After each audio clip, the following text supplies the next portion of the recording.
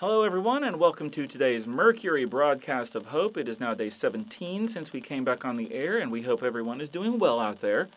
In the news today, we've got a report of a sizable group of zombies making their way along the highway north of town, but not much more activity. We're also putting out a call for supplies as our stores are getting a little thin, and we're having to expand the radius for our searches again. It's still not too far, and we're still finding stuff, but the farther we get from home, the harder it gets for us to get back safely. Anything helps, as they say. We got some great books on the last run. Yes, but we can't eat books, Agnes. They feed your mind. Yes, but a well-fed mind might attract zombies. I'm pretty sure that's not how it works. Well, how does it work, Roz? I told you not to call me that. Is Dr. Clark, Max? But seriously, how did this happen? We all saw the movies about it, but how did it actually happen? How did we get to a point where the dead are walking the earth like some kind of demented Jules Winfield? I'll tell you how, and I found it in one of the books Agnes brought back from the last run while I was researching more information about our name. Red Mercury. Oh, come on. No, I'm serious. Red Mercury. Don't look at me like that. I know it's supposed to be fake, but think about it. There were lots of people that wanted it to exist, and maybe one of them invented it. Yes, I know it's supposed to be for building thermonuclear devices, but how many times have scientists started trying to make one thing and ended up making another? Look, here's how it goes.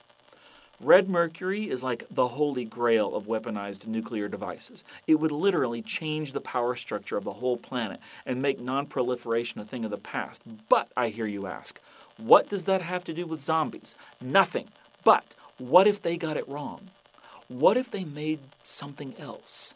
And what if that something else turned the people working on it into ravenous beasts? What if, instead of making red mercury, they made something like the equivalent of red kryptonite, except for humans? Something with unpredictable effects that would make people do things they wouldn't normally do.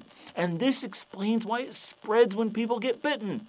It's a radioactive substance, so the radioactivity kills people, but it's a special kind of radioactivity, so it energizes their cells and makes them walk around, and when you're dead and walking around, what else do you do with your time besides eat other people?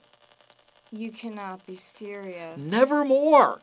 It's the ultimate expression of the human condition, seeking the glory of being the one to upend the power structure of the planet. Someone has, according to my theory, instead helped to get us what we always really wanted, acceptance. Everybody wants to belong, and now zombies are the biggest tribe on the planet. They don't judge, they don't condemn, all they want to do is make everyone just like them. And isn't that what everyone always wanted? Peace in our time.